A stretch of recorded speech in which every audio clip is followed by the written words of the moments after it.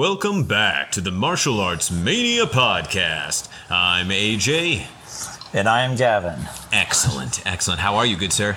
I'm doing well. How are you doing? I'm good, just not gonna lie, a little tired. It is extremely hot where I am today. I didn't realize how hot it was till I went to go run an errand for my parents just now, and it is 106 degrees. Yeah, that's crazy. When I got in my car, it said 104. When I got downtown, which is like 10 minutes down the highway, it said 108. And then when I got back, it said 106. And then the official, I was like, I gotta look this up online. The official weather at the moment says 106 degrees Fahrenheit. So that is pretty darn hot, if I say so myself. Yeah, that's desert temperature out there. Oh, it kind of is. So for our listeners that don't live in America and don't use Fahrenheit, 106 degrees Fahrenheit is 41.1 degrees Celsius. So that is pretty warm. By Jove, I'd say it is. Yes, it's very hot. Mm-hmm. Luckily, I am in my air-conditioned condo right now. Excellent. Excellent. So how's the weather there right now? It's a little humid actually, but it's not that bad. It's probably in the 80s. I've got 2 fans going right now. Oh, but you have millions of fans around the world because that's how popular this podcast is. Yeah, well, 2 fans are allowed to come in here and tell me what a good job I'm doing, and it helps cool me down. Makes me feel cool. Less nervous, less body heat, lower temperature. Yeah. So I don't know. I have actually prepared a question for today. Sure. I'm ready. Okay. Let's see what you got, homie. So it's in line with the movies we're discussing. Mm-hmm. But what sort of sequels that have had recasting imposed upon it stand out to you? Is that a convoluted enough question for you? No, it makes total sense, especially when you think in the world of martial arts cinema is you get sequels all the time that sometimes just aren't related. They're in-name only sequels. Spiritual sequels sometimes is what people like to call them. I mean, an example of what you might call a spiritual sequel is the whole SPL series, Satpo Long, or releases Killzone here. Those 3 films have nothing to do with each other, yet they share similar themes and motifs, hence why they're considered like they are part of the same series and are spiritual successors. Other times you just get sequels that have nothing to do with the first one and it's in name only. For example, No Retreat, No Surrender and No Retreat, No Surrender 2. But then at least when it came to No Retreat, No Surrender 2 and No Retreat, No Surrender 3, you had the carryover of Lauren Avedon. And then a lot of times people from behind the scenes as well. But I thought you were going to basically say like the whole Don the Dragon Wilson resume or filmography is often sequel in name only. Well, that he did a whole Blood Fist is one of the most infamous 8-part series that have nothing to do with each other, yet are still considered sequels. Those films should be recut into one long screening and made as though it is a one actual story with a multiverse. Well, he would have a lot of different careers going on there. Well, actually, I think the best example is Blood Fist 1 and 2 because it is a sequel, right? He is technically playing the same by name, same character, Jake, but just completely different setting and backstory and stuff. So that's an interesting one. But as for your question, specific recasting, which goes very well with what we're talking about today, so especially within the Bruceploitation genre. But to take a step out of that, since we'll be talking enough about that here in a minute, specifically recasting a sequel. Now, are you referring specifically to just new characters or a different actor playing the same character? Well, that's a great question. I think you can take this question based on the 2 films we saw in either direction. Right, and I'm trying to think of a good Western example where we had a sequel, the same character played by a different actor. I mean, one of the best examples is the whole Jack Ryan series, right? We started off with Alec Baldwin in Hunt for Red October, and the next thing you know, you get Patriot Games with Harrison Ford, and then Clear and Present Danger with Harrison Ford, and then after that, I believe the next one was Sum of All Fears with Ben Affleck, of all people, right? And then John Krasinski. John Krasinski in the TV show, precisely. Thank you. I was drawing a blank on his name, and I love the show. He's wonderful in that. But we love him. We don't know. We forgot his name, but we love him. He's great. He's great. Yeah, Jim from The Office, and I don't even watch The Office, and I know that. Let's see here. So, what's a good example? Let me think. I really want to give. There is only one true answer. Mm-hmm. Because everything else pales in comparison. But I'll let you try to get it wrong. Okay. I'm going to say the best. I'd say one of the best ways they've done that. Well, because it's not the same character, but I'm going to go with the Kickboxer series. Oh, that is very true. Yeah, because Sasha Mitchell was great, unexpected. They take it in this whole new direction, yet where it's still in the same universe, no question. It's just the brothers had a half-brother that we didn't know about. So I'm going to go with that as one where but they also brought back Dennis Chan, right, as Master Sion. Yeah. Michael Cheesy did return as Tong Po in that one. And then, obviously... Even the reboot is like within the Kickboxer realm. Because they bring in Jean-Claude Van Damme as a new character, right? Yeah. Yeah, but I'm going to stick with, I think the best one of the best examples of that is the Kickboxer series, and then eventually by the time you get to number 5 and they replace Sasha Mitchell with Mark Dacascos. But I mean, also, the Bloodsport series is a great one. I thought Daniel Bernhardt was a fantastic change of character and pace. And obviously, it's more like a reboot in that sense, right? And the Sudden Death series. Sudden Death. Oh, man, I almost forgot about that. It was number 1 on Netflix for a while when it came out. It was, yeah. It was. A film like that would garner so much traction because how well the first film did in the first place. Right. So I agree with you completely. Sasha Mitchell, and I'll be honest with you, when I go back and watch the full Kickboxer arc from first to the reboots, my personal favorite is actually 3. I agree with you. 3 is my favorite. No, it's interesting because number 3 is the one I remember the most because as a kid, I had trouble finding number 2. We're talking pre-internet age here, people. You had to rent it on VHS, and it was whether or not your local place had it. So number 3 I caught on TV, and so that's the one I've seen the most. Number 3 and 4, and then eventually I was able to find a copy of 2. But I think 3 just sticks with me because also the huge jump in Sasha Mitchell's abilities, and we've talked about this for the first film.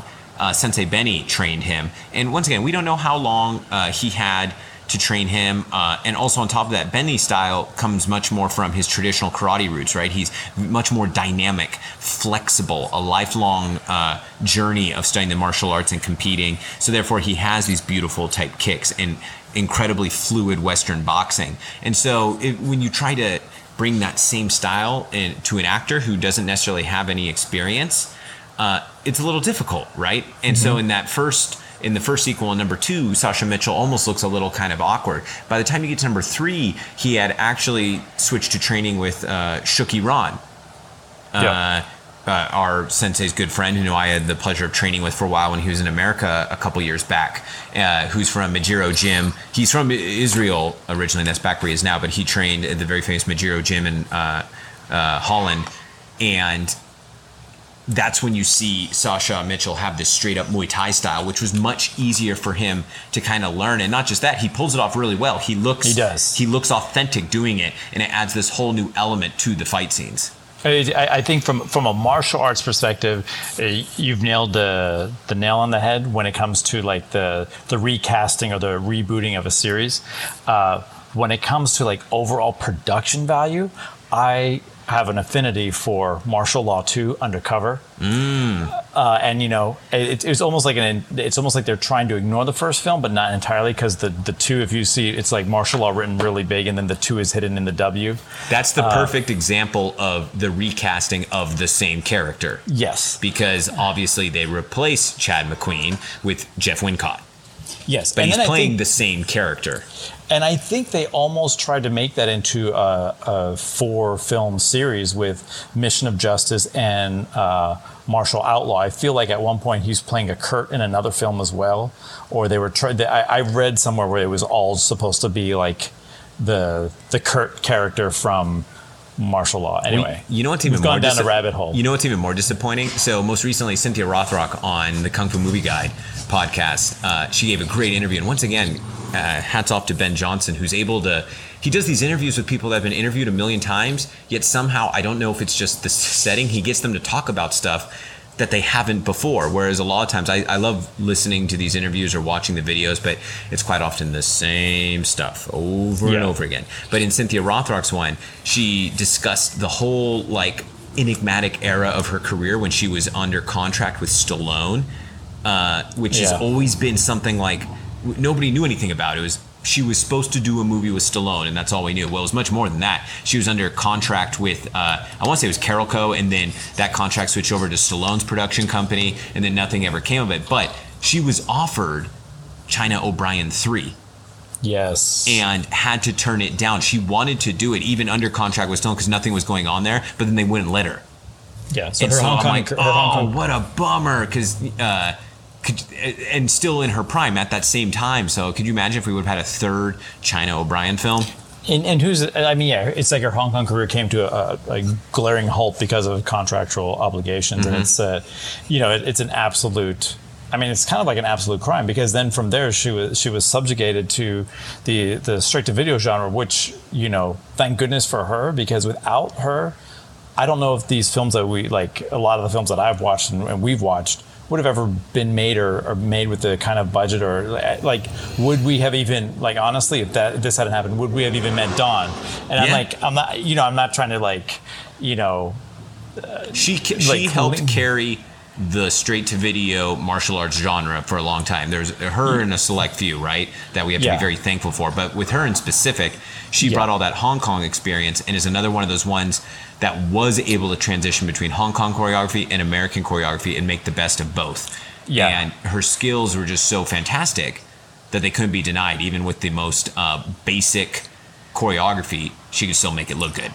I mean, hearing that she was under contract with Stallone's company, imagine instead of Sharon Stone, Cynthia Rothrock in The Specialist. I don't know, I know Sharon Stone brought a certain aspect to those films, but I mean, come on, just a little more action. Nothing wrong with that. I gotta tell you though, that hot and heavy scene in The Specialist. Woo-wee. Yeah. That's an intense one. I remember, first seeing that probably junior high or so and being like, whoa.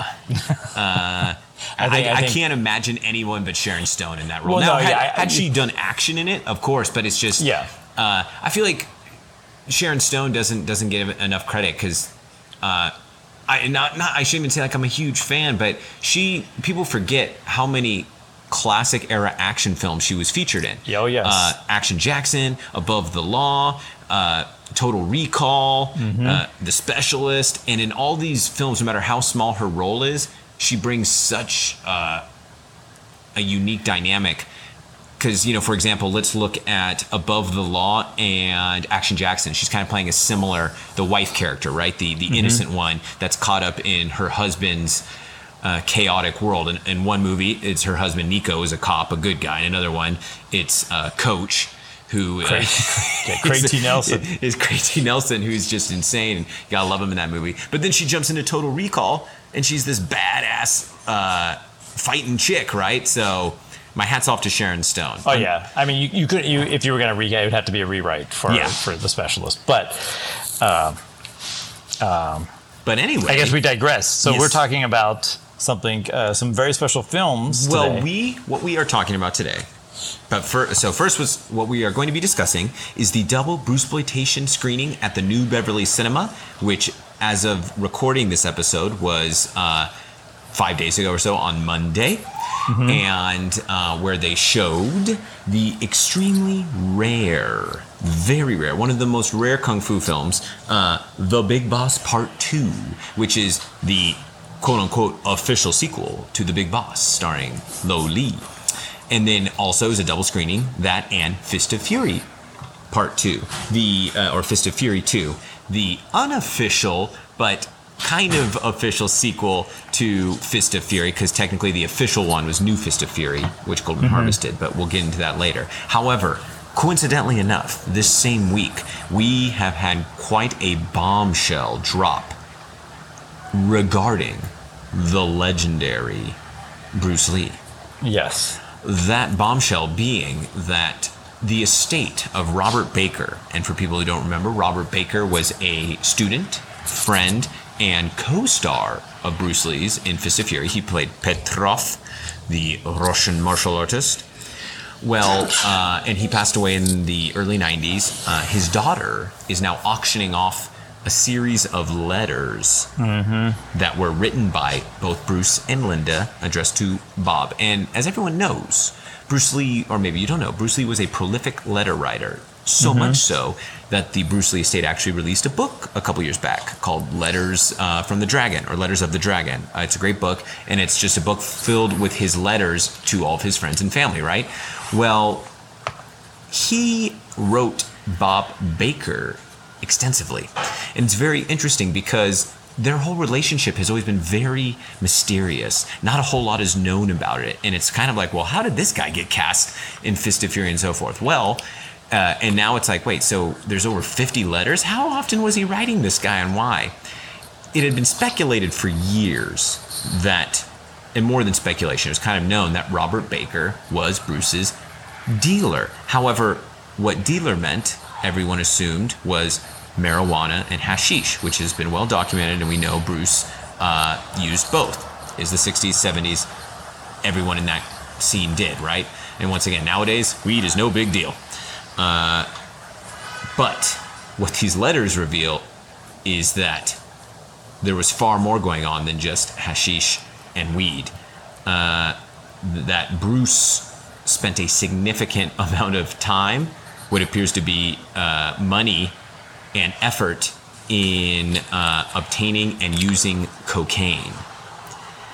And so what starts off as kind of, through the series of these letters, as a kind of recreational type thing, becomes a habitual occurrence, so much so that he's writing, at some points it's like on a weekly basis, trying to procure cocaine from Robert Baker while he's in Hong Kong. So it's pretty much the last year of his life. It's kind of like Bruce Lee goes off the rails and really develops what can be called an addiction.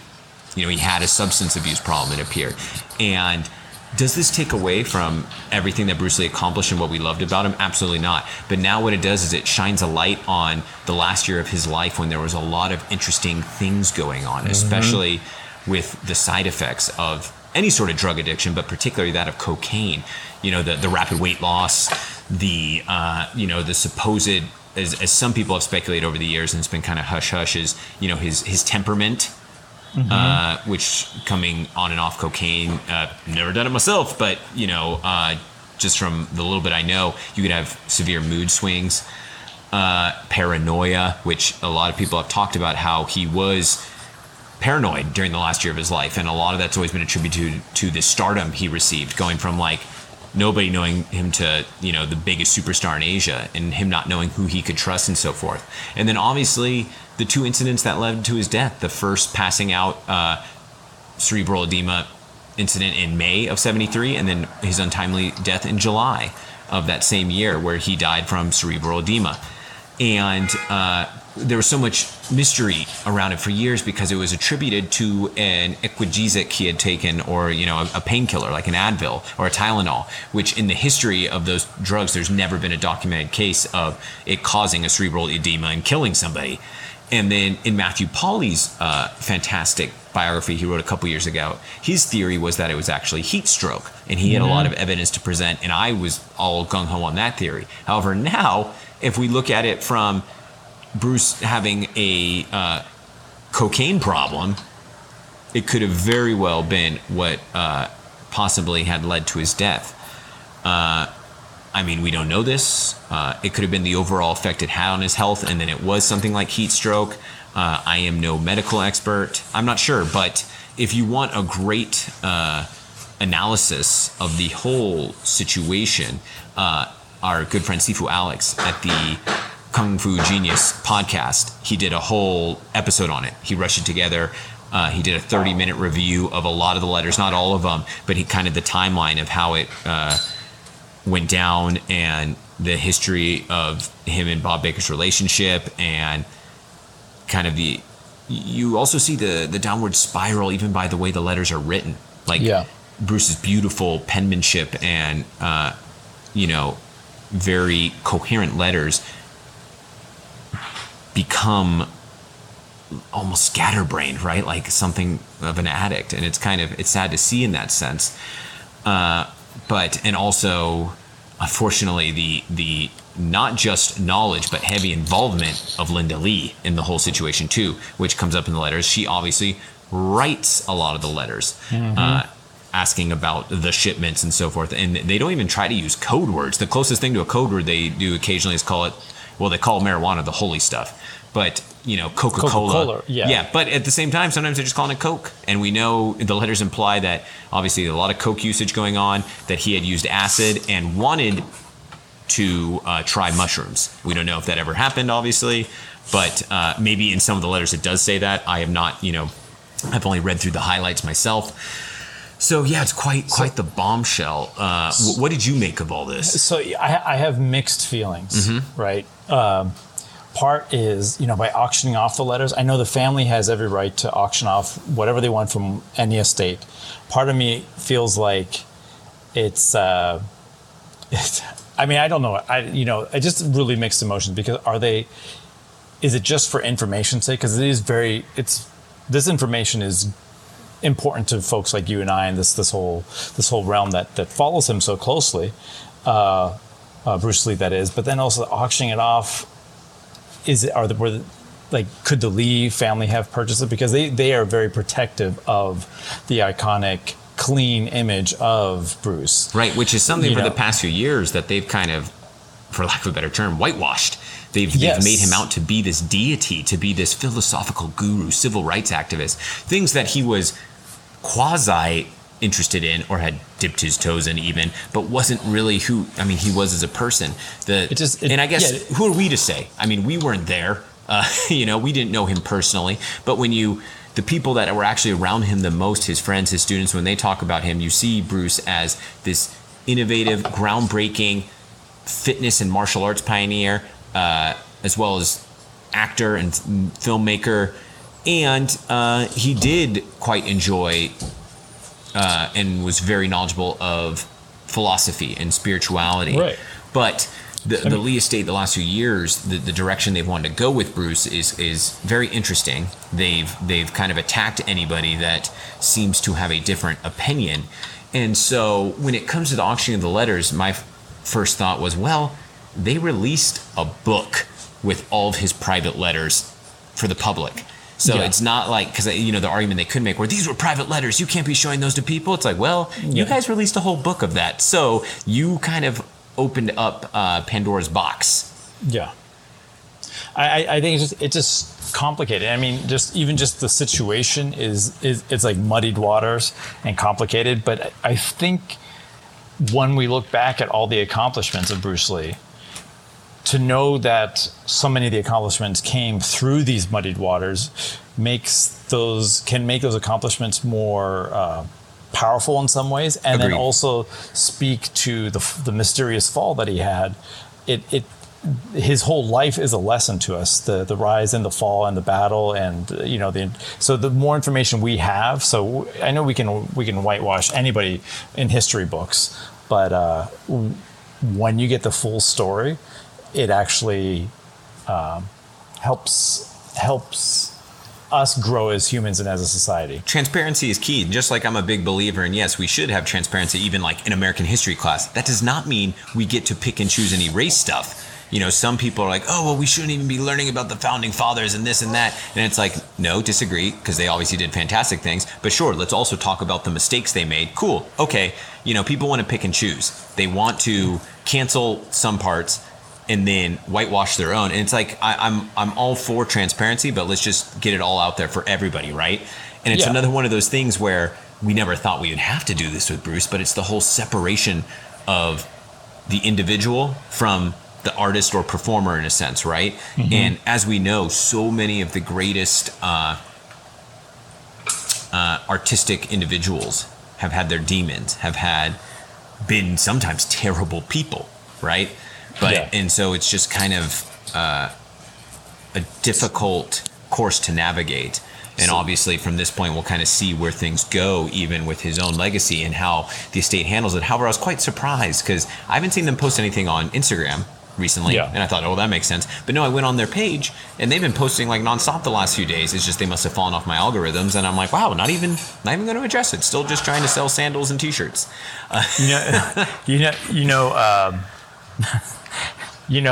What we need is a. Now we have an opportunity for a real biography, and not basically. I'm leading to is someone needs to call Oliver Stone and say make this biography because. Right. Well, it is pretty crazy because they were shipping cocaine from America to Hong Kong in a very obviously illegal and dangerous manner. Right. This was, this is something like that would be an Oliver Stone type movie. Right. Yeah. Or, and it's just interesting. And once again, we don't know if this had anything to do with his death, but I'd imagine you assume the same thing. Right. Yeah, I mean, there's got to be a correlation now. It kind of, if it isn't a direct correlation as part of it has to be part of the equation. But again, I'm like you said, you're no doctor. I'm no doctor. Right, and obviously, just like any sort of substance, whether it's alcohol or junk food or anything, if you're kind of doing it excessively, it can affect and hurt your body. And we look at someone like Bruce Lee, who was a fitness addict, right? Who knows what his body's going through in the sense that he's still training like a maniac, yet he's also doing recreational drugs, and maybe he wasn't sleeping enough, maybe I don't know. And so, but once again, that's just our short little take on it. Definitely check out the Kung Fu Geniuses podcast episode on it. Sifu Alex, who is the Bruce Lee expert. In my opinion, he does a much better job of breaking it down. And I will be interested to see kind of where and if other Bruce Lee historians, such as Matthew Polly, what their take will be on it. I'm sure someone's going to interview them. Or who knows, maybe there will be a second edition of his Bruce Lee book because this changes a lot of things. And who knows what else is in these 50 letters. Like, for example, another thing that's in there is, not only the drug use, Linda's heavy involvement in it, but also another mistress, which the Matthew Polly book had addressed a few of the mistresses Bruce Lee had. But in these letters, there's another one discussed because he wants to do like a booty call at Bob Baker's house while his family's away. So, yeah. But any final thoughts on the letters? I know we're gonna transition into talking about the films in a moment, but I also know that there was a podcast released recently that you listened to on your drive down. Oh yes, so I don't and since the theater where we watch these films is owned and operated by this individual. Do we want to touch on that at all? Yeah, that's a good idea. Actually, a great idea to touch on a little bit because quite frankly, the two films, I imagine we're going to cover pretty quickly because one of them was less than stellar. So yes, I listened to Quentin Tarantino's interview on the Joe Rogan podcast. I know you have as well, and most people have at this point. And the thing is, for Quentin Tarantino has an encyclopedic knowledge of film almost, but one of the main problems is it's when it's in his own wheelhouse, yes, but then he has a tendency, especially when it comes to Bruce Lee now, because you could tell Quentin Tarantino doesn't like to be told what he can or cannot do. And you have to appreciate that. That's how he got to where he was. That's how he first made Reservoir Dogs, right? Because he was told he couldn't do it. And it's like, yeah, well, I'm going to do it. But now it's like, so when talking about Bruce Lee, he's misquoting a lot of stuff. He misquotes Matthew Polly. And so Quentin Tarantino has a tendency to misquote facts. Like he does bring up a lot of true statements regarding, for example, the Kung Fu TV series, how it was not stolen by Bruce Lee, right? Or excuse me, it was not stolen from Bruce Lee. The creators of the series began working on it in 1967 as the first documentation. And then 1969, it was already heavily in development. So this whole idea that it was stolen from Bruce is, been proven to be false. However, Quentin Tarantino goes above and beyond, like saying FU to Linda Lee, because in her first biography, she wrote how it was stolen from Bruce, when in actuality, Bruce had already seen their treatment first, and Warner Brothers, not wanting to lose him, had offered him the chance to write his own treatment, and so he wrote his own kind of martial arts Western one. Either which way, the rhetoric he uses attacking her is unnecessary, and from that perspective, it's like you start to get very annoyed with him. You're like, okay, first off, what you're saying is kind of true, but you're misquoting names, you're misquoting dates, you're aggressively attacking someone for no reason. It's like, as genius as he can equally be as inappropriate and, for lack of a better word, douchey. Yeah, I was trying to keep the rhetoric appropriate, but yeah, it just comes off as a douchebag. So here's now, I don't want to get us banned from the New Beverly Cinema, because it's worth driving down from Murphy's, California for you, or for me, it's even worth the 5 mile walk if I were to walk it. I mean, like, Heartbeat is one of my favorite theaters.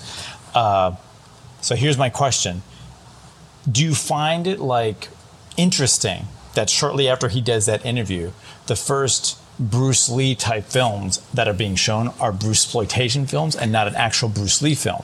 No, because technically the calendar was already up, right? Okay. A few weeks back. And so who knows, like maybe it was he had booked Joe Rogan and decided to do it that way, possibly. But this is like, I tell people,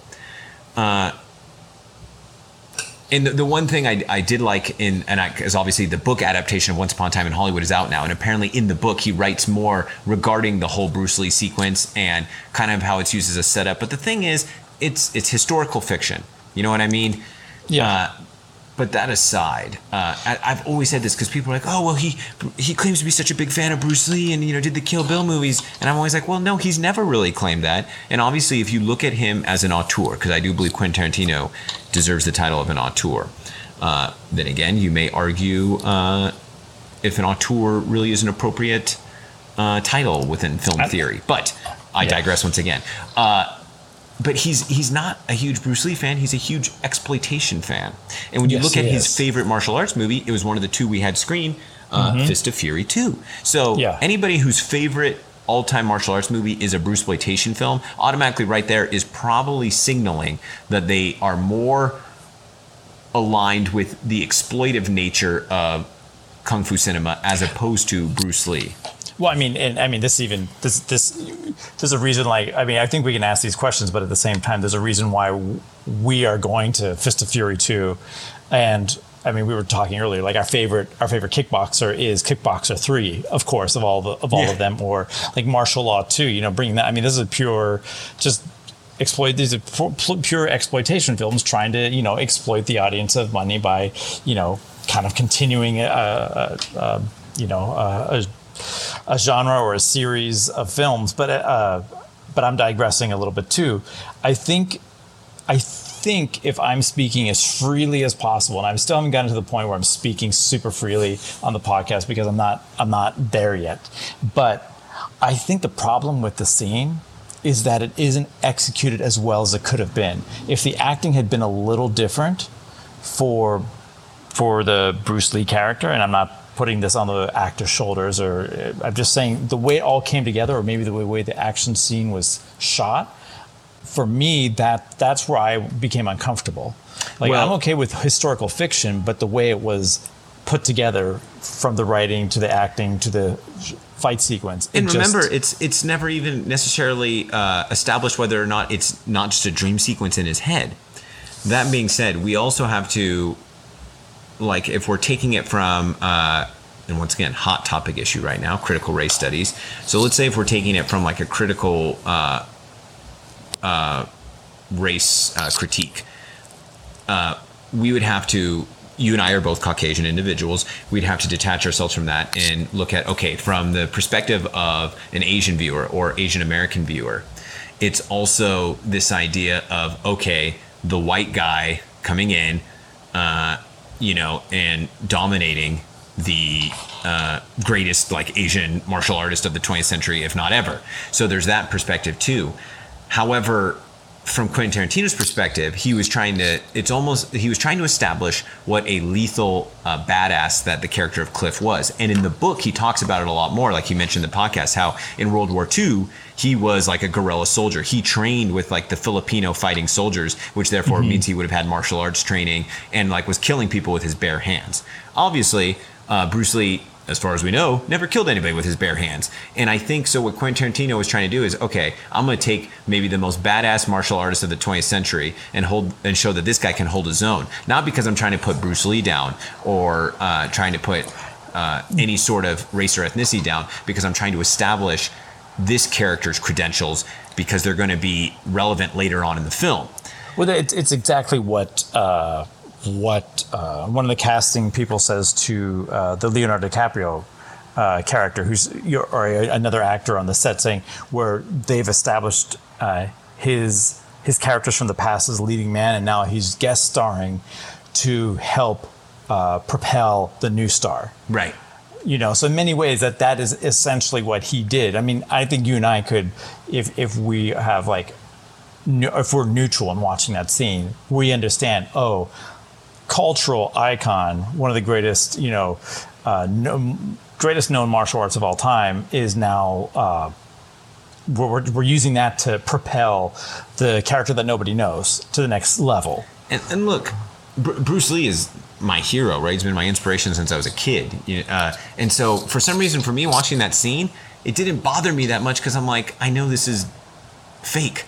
I looked at it as kind of, as I always say, this is the same filmmaker that at the end of Inglourious Bastards has Hitler's face blown off with a machine gun by American soldiers, right? It's like he is provocative, he's ultra violent, he's exploitive. I mean, we go into his films knowing that there's going to sometimes be controversial hot topics.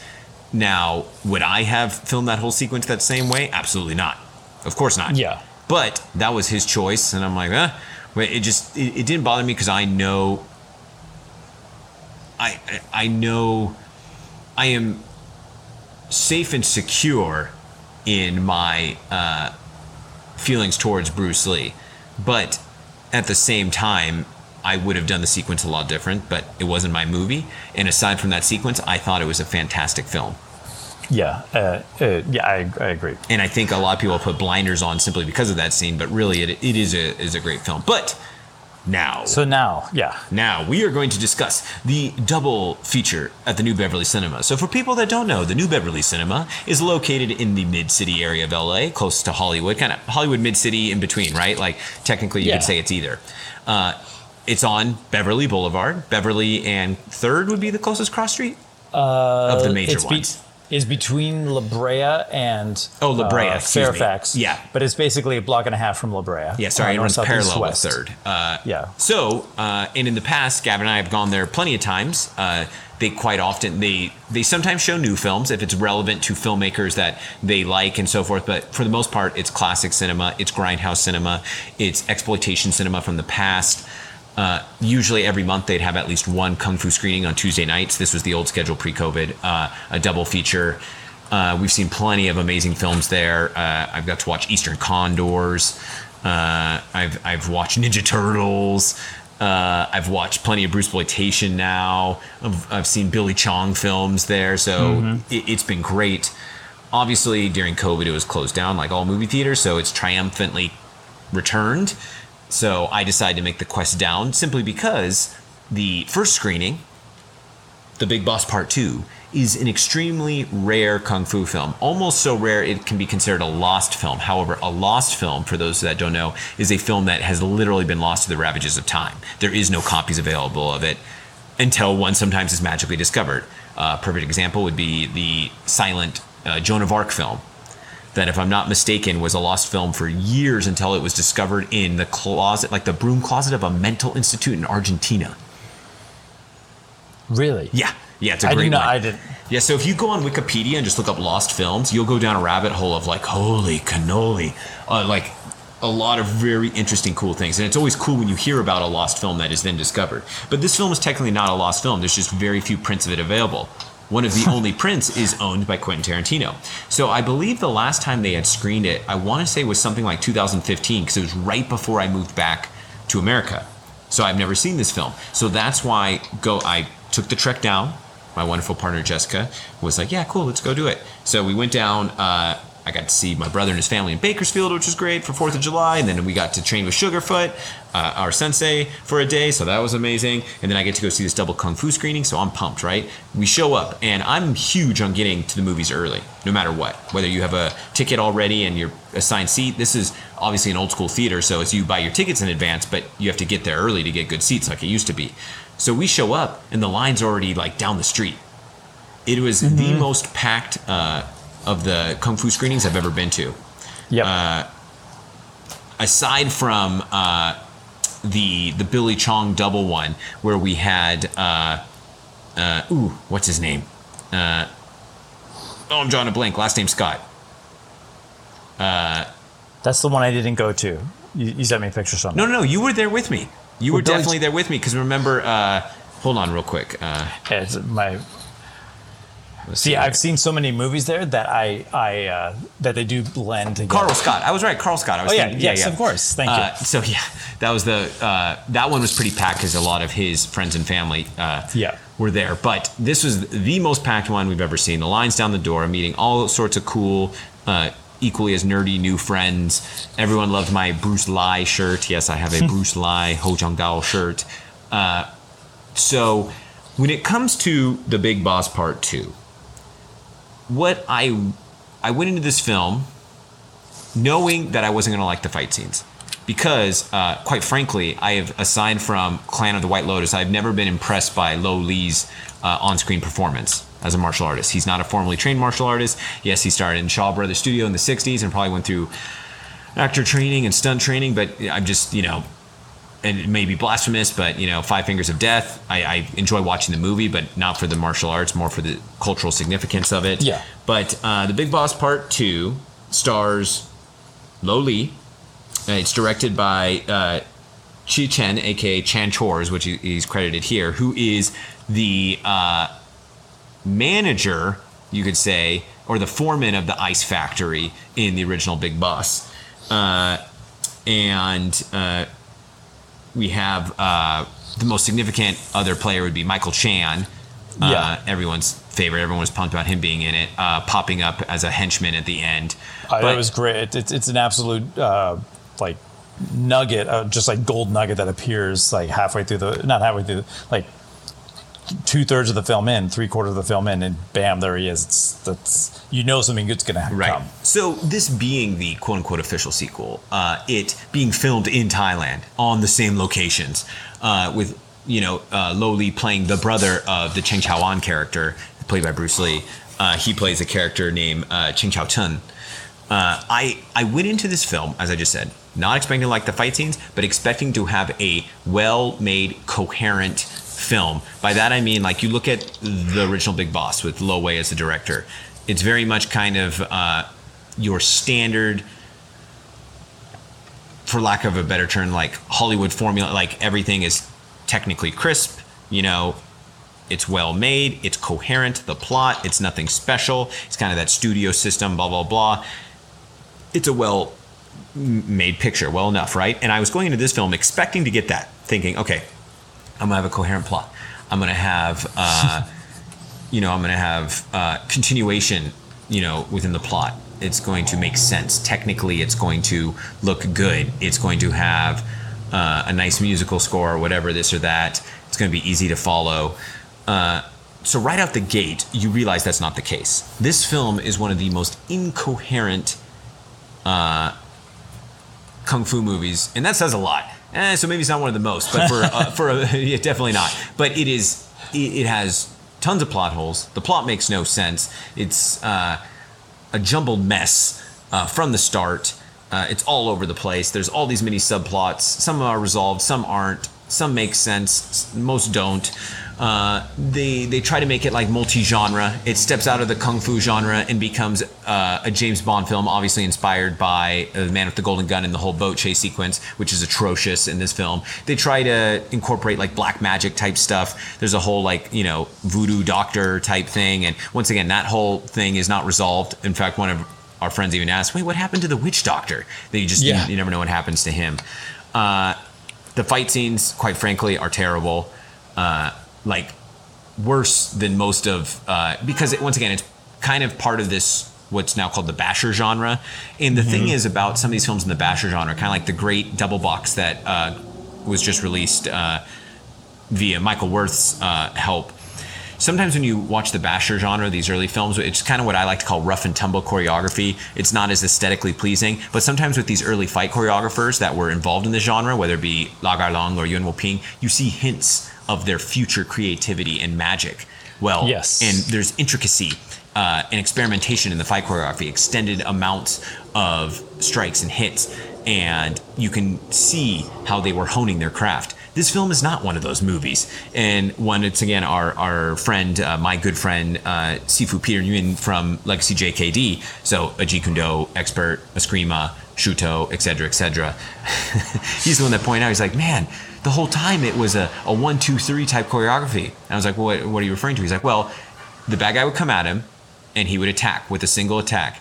And our protagonist would either evade or block and then attack back once himself. So it's hi-ya, ha, hi-ya, ha, the whole movie. And the only time it breaks from that pattern is during the finale when first Lo Li fights Michael Chan, which is probably the best fight of the picture. There's a little bit more of continuous choreography and action. And then also when he fights Chan Chor, who's the director / the foreman from the first movie, there's an extended sequence that is okay as well. But once again, that adds to the weird inconsistencies of the plot. And I can attribute this to, so coincidentally enough, we watched the Mandarin dub with English subtitles. And so at one point, I am thinking, man, maybe it's just the subtitles are super off or something. So once again, my level of Mandarin is what we call like conversationally fluent, right? Or elementary proficient. So it's usually difficult for me to even watch movies for extended periods of time. But I just decided, all right, I'm going to try listening. And no, listening, the subtitles were pretty correct. It just made no sense. So even like the carryover of certain characters from the first movie. So in this one, special note, it was Bruce Lei's first time portraying a Bruce Lee character. He's actually playing Cheng Chaoan in prison. And I'd always read before that the movie starts off with him in prison, they visit, and then he gets executed, which was not in there. So apparently Cheng Chaoan to this day is still sitting in a Thai prison because he's in there for life. And as they're talking, so this is his brother, right? And they're talking about how third uncle got murdered. That's what the Bruce Lee character, Cheng Chaoan, says, who in the first film was the one that drops him off, right? He's like the one relative that's related to all these young men that he brings over there to work because they're all cousins in one form or another. So pretty much the argument they're having is Cheng Chaoan, the Bruce Lee character, doesn't want to tell his brother, the Lo Li character, who the murderer is because he wants to get revenge himself. But in their dialogue, he's saying, the Lo Li character is saying, but I'm his son. I should avenge him. Yeah. And then it became, that's when I finally put it together, because when I started listening in Mandarin just to make sure, because he even says something along the lines of like, 但是我是他的儿子, I'm his son, as if in the Bruce Lee character isn't. So that's when I realized in like Chinese familial relationships, quite often cousins are called brothers. And hence why Bruce Lee keeps referring to him as like Shushu, his uncle, like I believe it's Sanshu, like third uncle, whereas Lo Li calls him dad. And so that's when I finally put together, so I don't think they're technically brothers. They're cousins that refer to each other as brothers. I discovered this firsthand when I was a teacher in China. I got super confused by my students. And that's why he's like, I should avenge him. But at the same time, that never happened in the first movie. Third uncle was not murdered, not to mention Cheng Chao-an, the Bruce Lee character, is in prison for killing the big boss. But now it's implied that the big boss is actually the foreman / manager of the plant, who has also been hiding gold, because apparently they're no longer running drugs, they're running gold. And it's just an incoherent mess. Inside ice. Inside ice. But it makes no sense. There's so many weird inconsistencies from the first movie. There's all these random plot holes. There's all these mini subplots. There's terrible special effects, like the whole boat chase sequence. At some points, they literally just show them still in the water, but it's supposed to be like they're moving. And... it doesn't work. Like the sound effect is the boat going, but you can tell they're sitting still, just shooting machine guns. People die and then come back. Like the whole snake sequence when everyone gets attacked by the witch doctor snakes. Remember when they're looking for the gold in the grave? But that part made total sense to me, because then it turned out to all just be a figment of their imagination. Well, that's all I can assume, but it doesn't ever establish that. It just cuts away. Yeah. No, it's of course, now that I was going to mention something, motorcycle goes by, but it's the only way to experience this film is to just it's almost like you have to be like in a Zen state of mind where you're just experiencing moment to moment, and it will not make sense, but maybe it does make sense in some one story thread you pick up. That's the one you hold on to. Or you go and see it in a theater with a bunch of other fans in a grindhouse type setting. Yeah, I mean, it was fantastic. Yeah. I had a great time. The one thing I will say I liked his house he had. The one on stilts, like in the middle of the jungle. It was a kind of a badass setup. I was like, I'd build a house like that. Yeah, and I also like where they buried the mother, just out in the blue. Yeah, just kind of a random tombstone. And the fact that the daughter goes like every day to visit, I mean, that's awfully nice of her. But it's still really weird. Oh, and then at the end, the whole thing where it ends up she's not actually the new big boss's daughter. He killed her father and took his identity, yet somehow she didn't notice. And and then somehow it's okay. Then I don't know. There are a few holes. There's a few. I will say this though, on good authority, it is possible this film is getting released later this year on Blu-ray, and I'm still going to buy it because I support the cause. I support getting all these films out there, and I think in terms of Bruceploitation and martial arts history, it is quite significant. However, I have always thought, now keep in mind, it doesn't need to be based, it might be a little too late now timeline-wise, but not really with the popularity of geriatric action films, but even if we said it like 10 years ago, what if we made a movie where Cheng Chao-an finally gets out of prison? Yes. And it stars Bruce Lee. Yes. That's what I've always wanted, because Bruce Lee is about 10 years younger than Bruce, which puts him about 70 now or so. So if we made it in the next few years, it'd be perfect. It's like he gets out. It's almost like, well, what's this guy been in here for 50 years for? Oh, wow. Okay, well, I guess he's done his time. And it's like he comes out in this whole new world, whatever. Maybe he finds out he has a daughter and a grandchild, from the whole cut sequence where he went and saw that other prostitute, not the one that gets killed. That would be cool. And that would be a great official sequel. And technically would still be in line with this one because the Bruce Lee character is not executed at the beginning like I had always heard.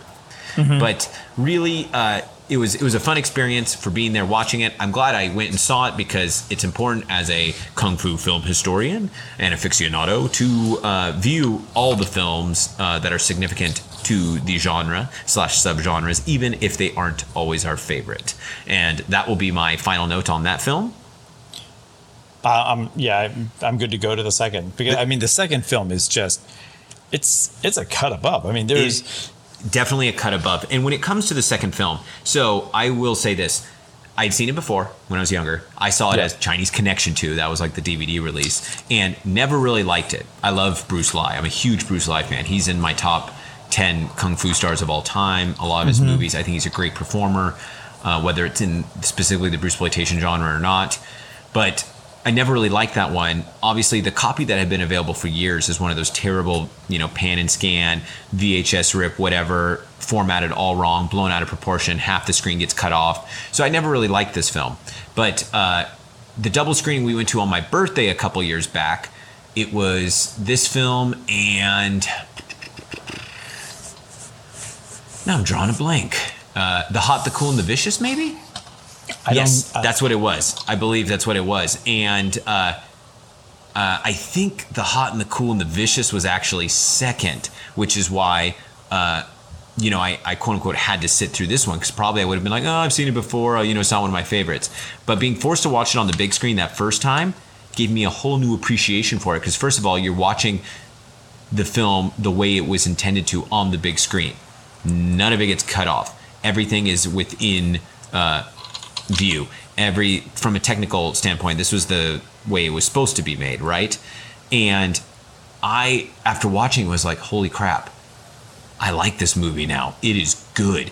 And this second viewing of it now has only reaffirmed that original feeling. I'm getting a new appreciation for it each time I watch it on the big screen. So I'd love to see a remastered Blu-ray of this one as well. Hint, hint, to whoever out there is doing this. But so once again, Fist of Fury 2 is one of the two sequels to Fist of Fury.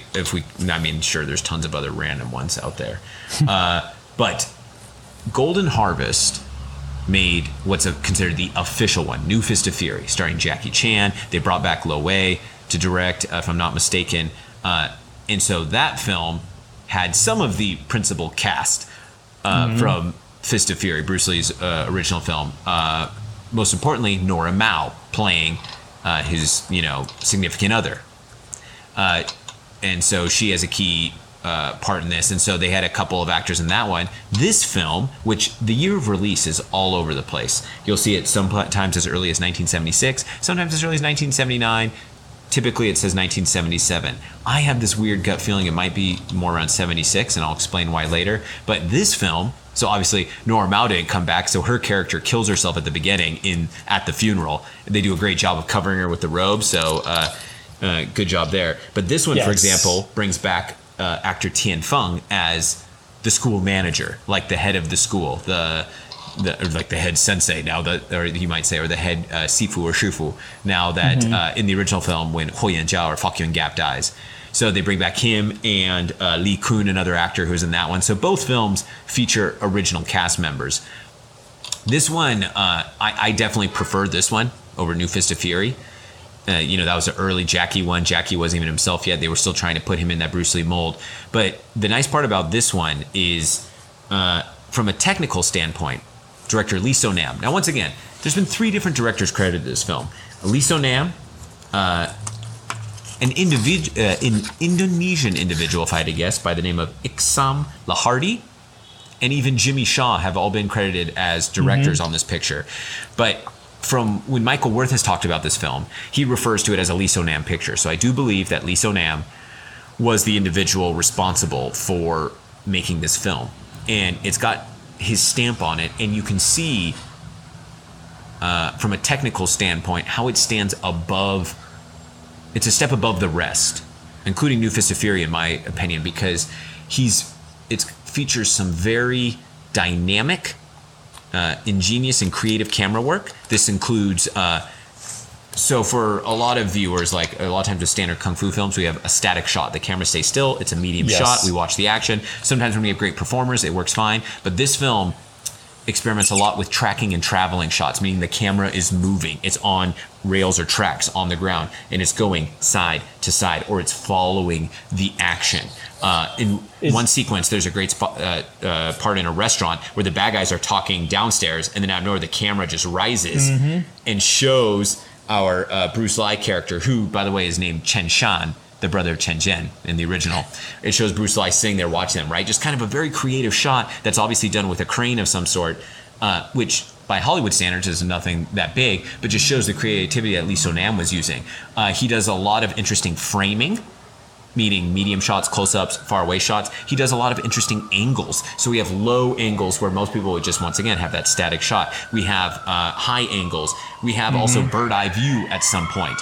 He even experiments with his lenses. He uses a fisheye lens during the final fight, where we have, coincidentally enough, Lo Lee, who plays our villain, Miyamoto, kind of getting in his martial arts stance using this little claw-type hand gesture.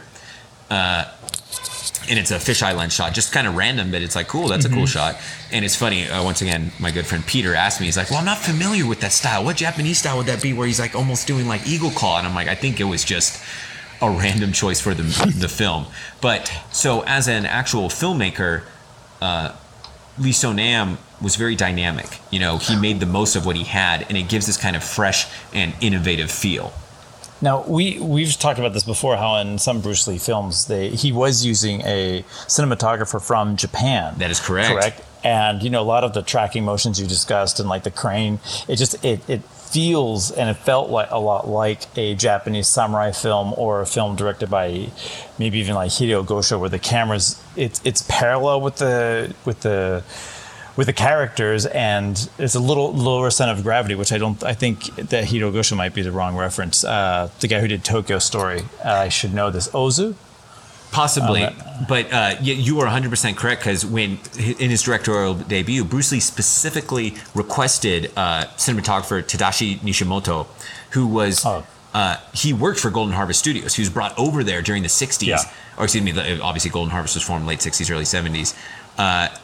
He was brought over to Hong Kong to kind of teach cinematography in a sense, and so that's why Bruce Lee specifically requested him for his film. And I do agree, it does have just some amazing type camera work that you wouldn't expect from a low budget sequel, you know, technically Bruceploitation film. And it is Yasujiro Ozu who directed Tokyo Story. So I think he was very famous for having like a lower camera angle that's sort of parallel with people who might be sitting on the ground. And obviously, I'm not as familiar with Japanese cinema. I'm trying to get more into it. But Tokyo Story is also the one where they talk directly into the camera a lot, right? I think so. Which gives it, and I remember studying that in undergrad. One of my professors had us watch a couple sequences from the film, because for most people, when you think about it, actors are never looking directly into the camera. It's always a slight angle off, as if they're speaking to the other character. But this film disrupts this usual cinematic viewing by having them talk directly into the camera. They're not breaking the fourth wall. They're still talking to someone within the narrative in the film, but it's just it's like in your face. You're like, whoa. It's still in the diegesis of the film, but it's just very kind of disruptive in a sense. Well, that's what I really liked about Fist of Fury 2, in that, you know, of course, most films have emotional content, and I know we keep going back to that, but it's entirely relevant, particularly in this subgenre. The camera work and the way it's tracking, the way the camera's moving, kind of like a slow pace, but still capturing what's entirely relevant story-wise and acting-wise, it does help the audience feel emotionally more connected. I mean, I know with this screening I had to leave a little early, but I'd seen it before, but like just the pain that the characters went through up to that first graveyard scene, like there's just an explosion of like, I don't know, emotion at that point. That's just fantastic, and it is through the camera work where you watch the people coming up. It just this film actually nails it as despite being as an exploitation film. Agreed. And obviously, there's a lot of sets used in this film, just like as there is in any kung fu film, and they recreate the Jing-Wu school spot on. I don't know if it's the same set. I mean, I doubt it, but it looks nearly identical to the one in Fist of Fury. That being said, unlike Fist of Fury, which was shot exclusively almost on studio lot sets, I believe, this film obviously films outside a lot, and it gives it a whole kind of fresh look and feel to it. I mean, we have the whole sequence even on the train, right, where he gets attacked on the train, and that's a real train. I was very curious as to where they would have filmed that. I'd imagine maybe at that time New Territories, Hong Kong, because once again, mainland China was not open up for production of Hong Kong films, or really didn't have any film production going on. It doesn't look like Korea, so I can only assume they must have filmed it in Hong Kong, perhaps the New Territories. But either which way, so you're kind of getting this unique aesthetic in that sense of, whoa, we're outside. Okay, this might be a studio lot, but we're out in the open, and it kind of gives gives us a fresh approach. It felt like a good film. There isn't, and they took their time. You know, unlike The Big Boss 2, that just kind of tries to jump into it to capture the audience. This film took its time, slowly unveiling the protagonist, slowly unveiling, and taking its time to show how cruel the antagonists were, and they were pretty cruel. Yeah, most definitely. So, what we haven't talked about yet is the fight scenes in this film. Mm-hmm. So overall, I'd say in terms of me being like overly harsh, they're hit or miss. That being said, even the misses are very entertaining. Yeah.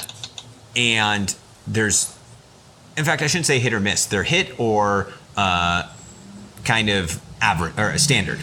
There is no misses. None of the fights are like, ooh, that was bad. So I used the wrong terminology. I apologize. They're par for the course for that era or above average. Yeah. And once again, I've always liked Bruce Lee as a performer. I'm slightly biased. However, the reason why I think this film was 76 is simply because there was a difference in Bruce Lee's physical screen fighting abilities. There's, as I always say, there's Bruce Lee, the man, the myth, and everything before that. When you watch all of his earliest roles, he's a little stiff. He's a little wooden, even though he had physical capabilities, and his background was he was a PE teacher and he studied gymnastics. Not like Sonny Chiba level training for the Olympic team, but he had good gymnastic abilities, good athlete. Which those kind of individuals, it's easy for them to learn martial arts, but obviously in their early roles, they may not have a stellar of technique. And when you watch really early ones, like. There's so many different titles for some of these movies, like Young Bruce Lee or Goodbye Bruce Lee's Last Game of Death or any of those. His performances are a little wooden, a little stiff, right? Then you watch Bruce Lee, the man, the myth, and it's like he's this whole different martial artist. His Wing Chun, like even the whole opening sequence with Yip Man's son, his Wing Chun, once again, I'm not the Wing Chun expert, but looks very stellar. When he works on the wooden dummy, you're like, damn, that looks good. All of his like training sequences in that movie, you see how much more explosive it is. You see the change in his physique. You see his kicks are much more like Taekwondo kicks now. Very fast, very dynamic. Even like his movement is much more like a boxer. So it's almost like he took time to train and adapt. So that being said, this is one of those movies where maybe it was around the same time, hence why it's 77, because he's definitely... His abilities are above that of his early ones, but still not quite what I believe is like Bruce Lee, the man, the myth, and everything after that era. His charisma is there. Oh, 100% as a performer, he's always had that. Yeah. Yeah.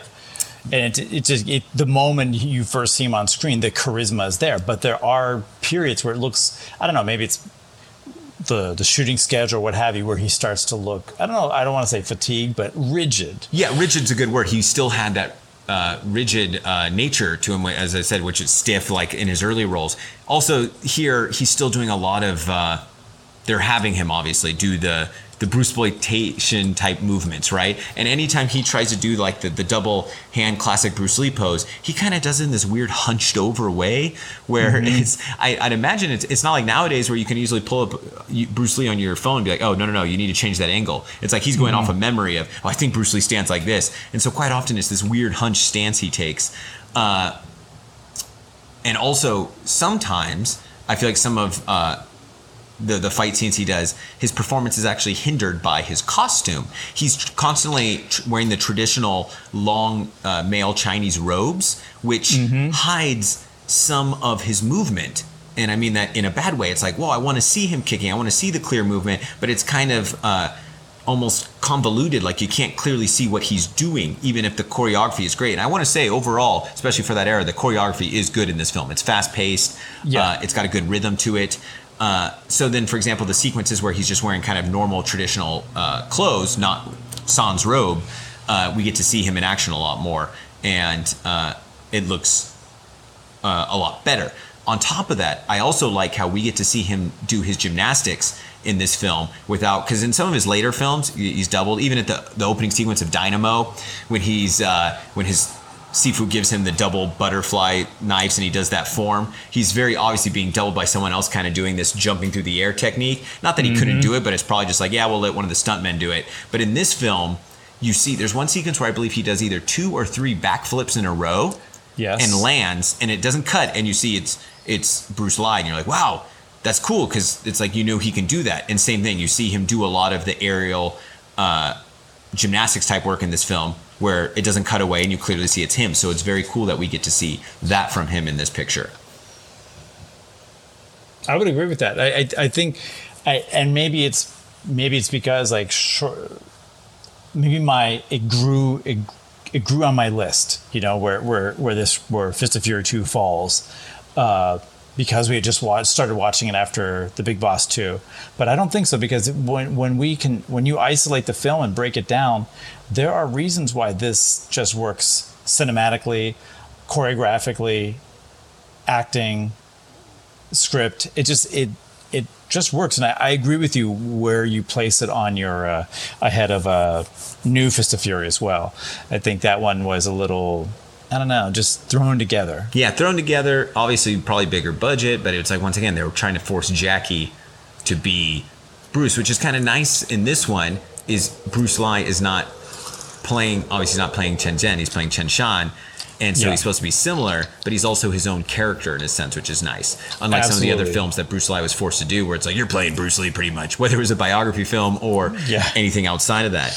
But one of the most interesting things I noticed, I think you did too, is so two of our Japanese henchmen, they have two main ones, were phenomenal martial arts performers. And so the one of them was a fantastic kicker. And when watching it, I'm like, all right, this guy is legitimately either a karateka or a karate practitioner or a taekwondo practitioner. And I looked him up, and supposedly his name is Yasuhiro Shikamura. Shikamura, yeah. Yeah, so obviously he is Japanese, and he plays the character Yanagi Saburo. He's the one that has the fantastic kicks. He's like of the two Japanese henchmen throughout the film.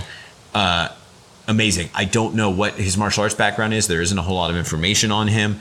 I'd assume it has to be Japanese martial arts, but it's just such high, beautiful kicks. I'm not sure. But once again, Yasuaki Kurata in that era was already working in Hong Kong cinema, and same thing. He had those beautiful kicks. So, I mean, he could just have some sort of traditional Japanese martial arts background as opposed to Taekwondo. I mean, quite often the easy thing to say is, oh, Taekwondo. Just like me, anytime someone new sees me in the gym and when I'm sparring, they go, you have a Taekwondo background? I was like, well, no, not really. Technically, yeah, but it's not where my kicks come from. It's just kind of an easy out.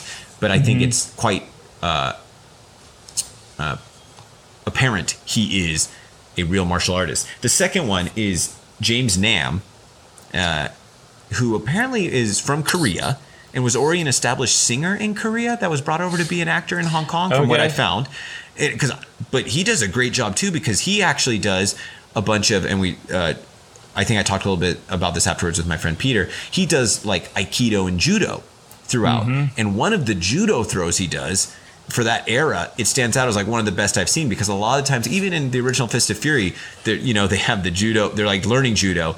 The Chinese stuntmen obviously didn't have a background in Judo. They didn't really know Judo at that point, but they're just they have such crazy physical abilities. They can emulate or simulate emulate the movements and then just go with it, right? So it looks like, wow, look at them fly through the air, but they're obviously just jumping and going with it. There's one throw in particular during like one of the melee fights where he grabs the dude and does a very realistic looking hip throw. Just because you see the force, like, and it's not the stuntmen jumping with it; it's the stuntmen getting taken for a ride. And so, but it's funny during the Aikido sequences you see. There's only a couple of them. It's interesting because it's like you see as offensively, or I guess technically defensively, because that's what Aikido is. So when we see James Nam using the defensive Aikido, like we'll say he's using a wrist lock, he himself looks very authentic in the move he's doing. The stuntman, on the other hand, does the whole kind of like, oh, I'm jumping with it. And it's that example of the early Seagal films. The reason why the Aikido looked so dynamic and powerful was it was his own students that were his stuntmen who knew how to go with the throws, right? So Seagal could literally do the full forced wrist lock throw, and they knew how to like roll with it in a sense and not break their own wrist. When you have a stuntman that doesn't know how to do that, if you try to do it full-fledged, it's going to break their wrist. Yeah. So some of the Aikido stuff, it's like the technique he's using looks legit, but then obviously they couldn't do it full force because the stuntman didn't really know how to or didn't have practice going along with it.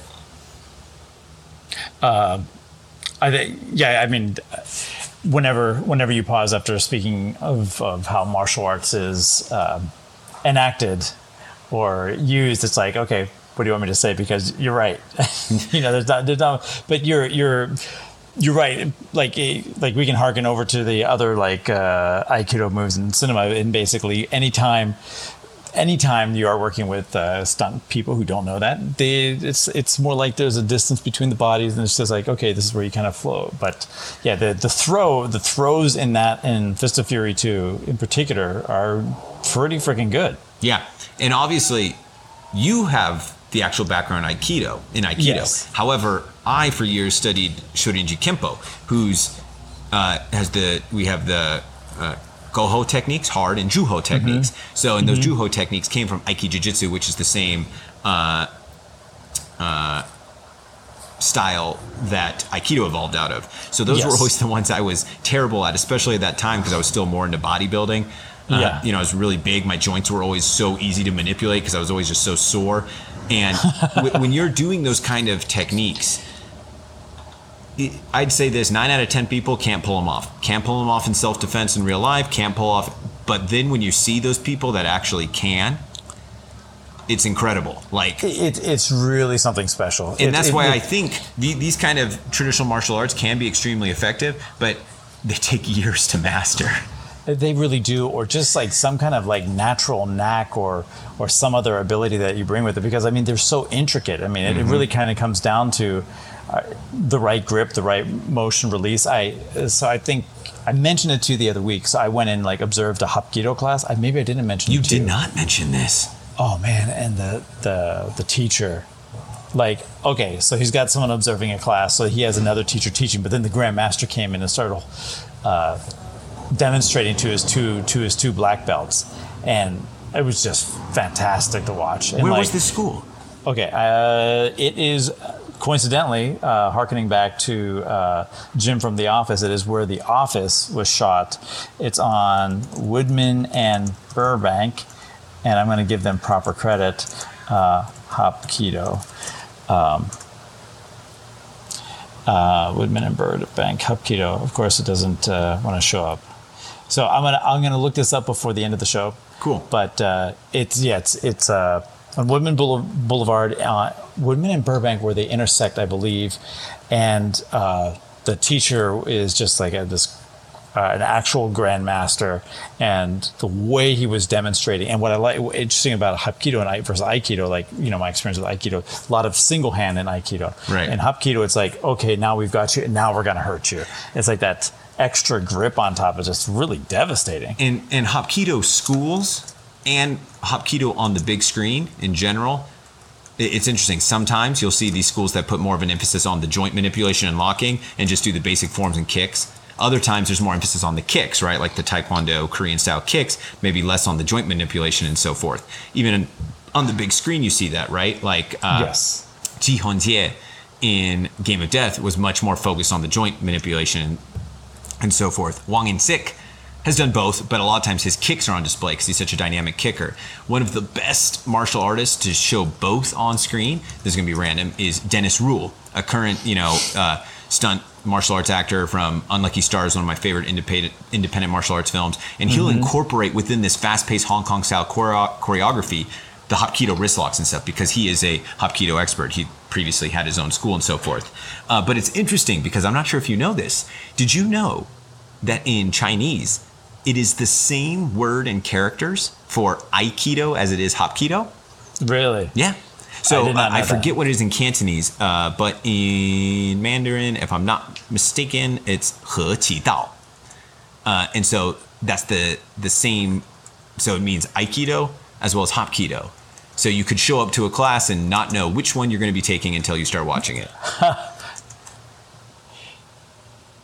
Okay, the school is Myung Kim Martial Arts, Hapkido, Taekwondo, Judo, Kumdo, Iaido. Wow, it does all the Korean martial arts. It does everything. Even Kumdo and Iaido, which is like the sword, the Korean stick sword. Yeah, interesting.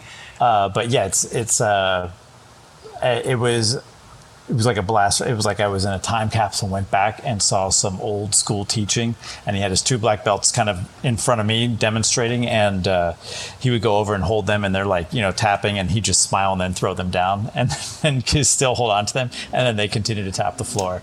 It was great. This reminds me of something real quick. So, side note, also one of the best Hapkido performers on screen would be the Rhee brothers, Philip and Simon Rhee, as well as Master Jun Chong.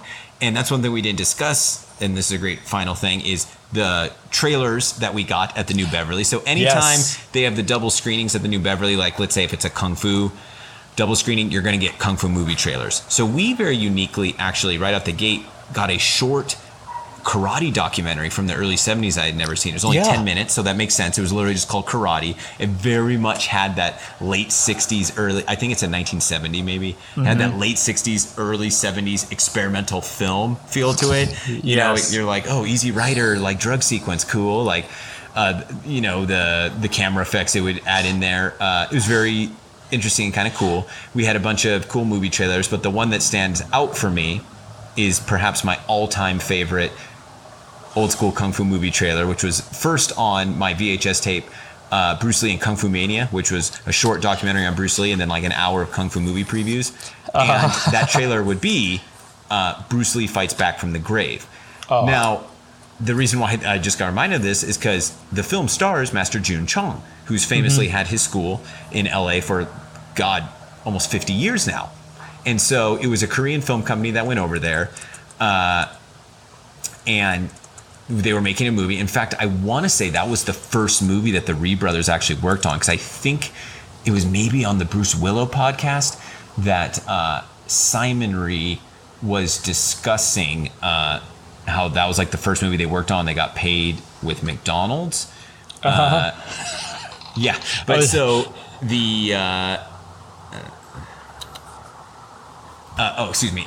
so the trailer, so the movie, the trailer is literally, so sometimes Bruceploitation advertising and stuff lies. No, this trailer completely lies. This film is not a Bruceploitation film.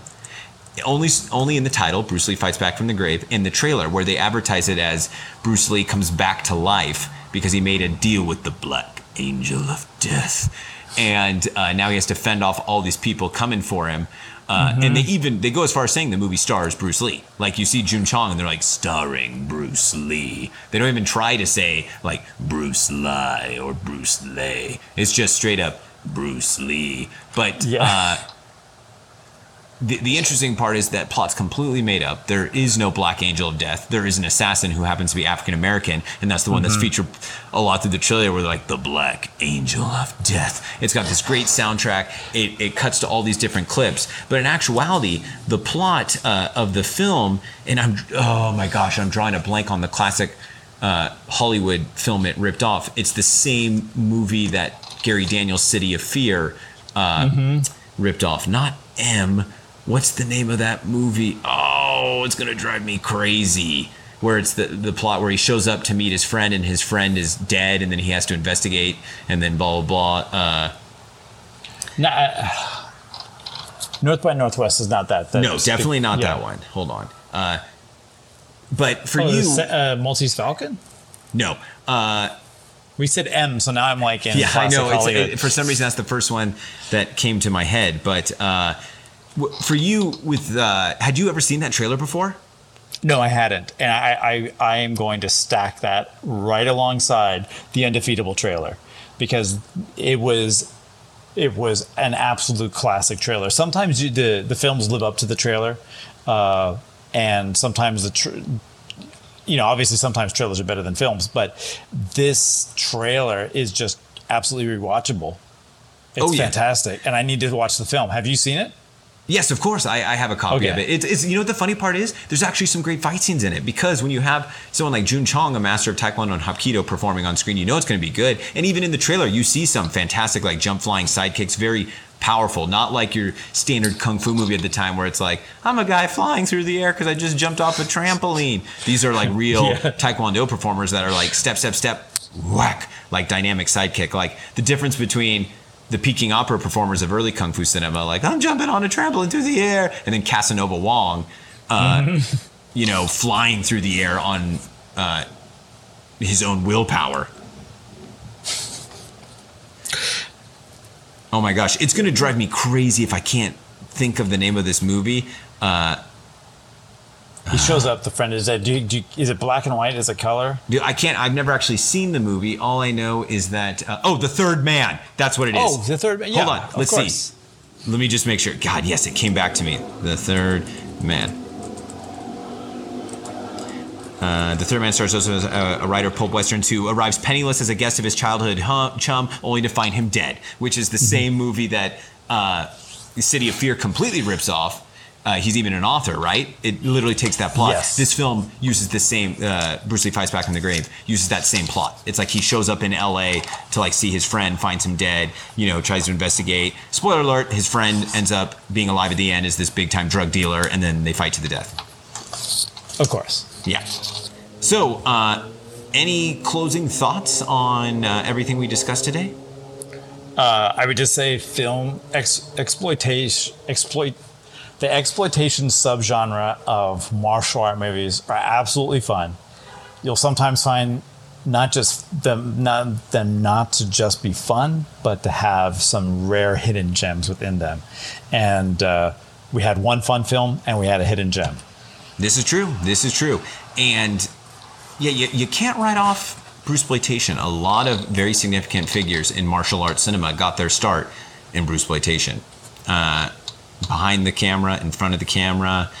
One of my all-time favorite kung fu movies, Game of Death 2, which has phenomenal fight sequences, is very significant in terms of the evolution of fight choreography, which we've discussed before. But on that, this has been fun. It was a fun experience. I'm hoping to get down there for the next one. This upcoming Monday, they're actually doing Once Upon a Time in China. But I unfortunately have things keeping me up here, nor can I drive down to Los Angeles every week. It's quite the trek. But maybe once we get next month's schedule, if there's one I find worth driving down for, we can do this again. I definitely already looked online, and obviously the schedule's not up yet. It just goes through August 1st right now. Well, there we go. So we'll just have to wait and see. Any final notes? I'm good. Right on, my man. Right on. So obviously we had a few little pauses in there. No big deal. But yeah, I'm probably going to be dropping this episode first as opposed to the one we've just recorded. Sorry, once again, we've had a long hiatus. But hopefully we get back into the groove of things. And if you are dropping this episode first, where are you in the standings and what can people do? Oh my gosh, thank you for the reminder. Yes, I am still in the running for my fitness competition. I've now made the top 5, but I have to get first in my division during this next round or else I'm out. So once again, the link is still on Instagram. You can find me on Facebook. You can vote once every 24 hours. Actually, right now, today, if you buy votes, it's 2 for 1. So Let's see if we can get me in there. I've been floating along second, so I think the guy in first may have bought a lot of votes, and I really wish you can see it because if he has 1 million and I have 500, I don't want to encourage people to be buying votes, but it goes towards a good cause. So yeah, I mean it's the whole thing with buying votes is track, right? Where some people are on where Ben Johnson versus Carl Lewis. This is predating all our listeners. Ben Johnson's on steroids, Carl Lewis isn't, and you never get to. If they'd shared the information beforehand, maybe Carl Lewis could have taken a shot too. And anyway, that's a bad example. I'm glad Carl Lewis didn't, and good for Ben Johnson not winning, having the gold strip because drugs are bad. As we've circling back to what we discovered in the letters written by Bruce Lee. Oh, nice. Nice recovery from a bad joke. No. I was going to say nice full circle element right there. And on that note, we're going to end it. And thank you guys so much for listening, following the podcast, and for whoever's voted me in the contest. Thank you. And I will catch up with you next week when we record. Sounds good. All right. See you, good sir. I'll see you later. Bye-bye.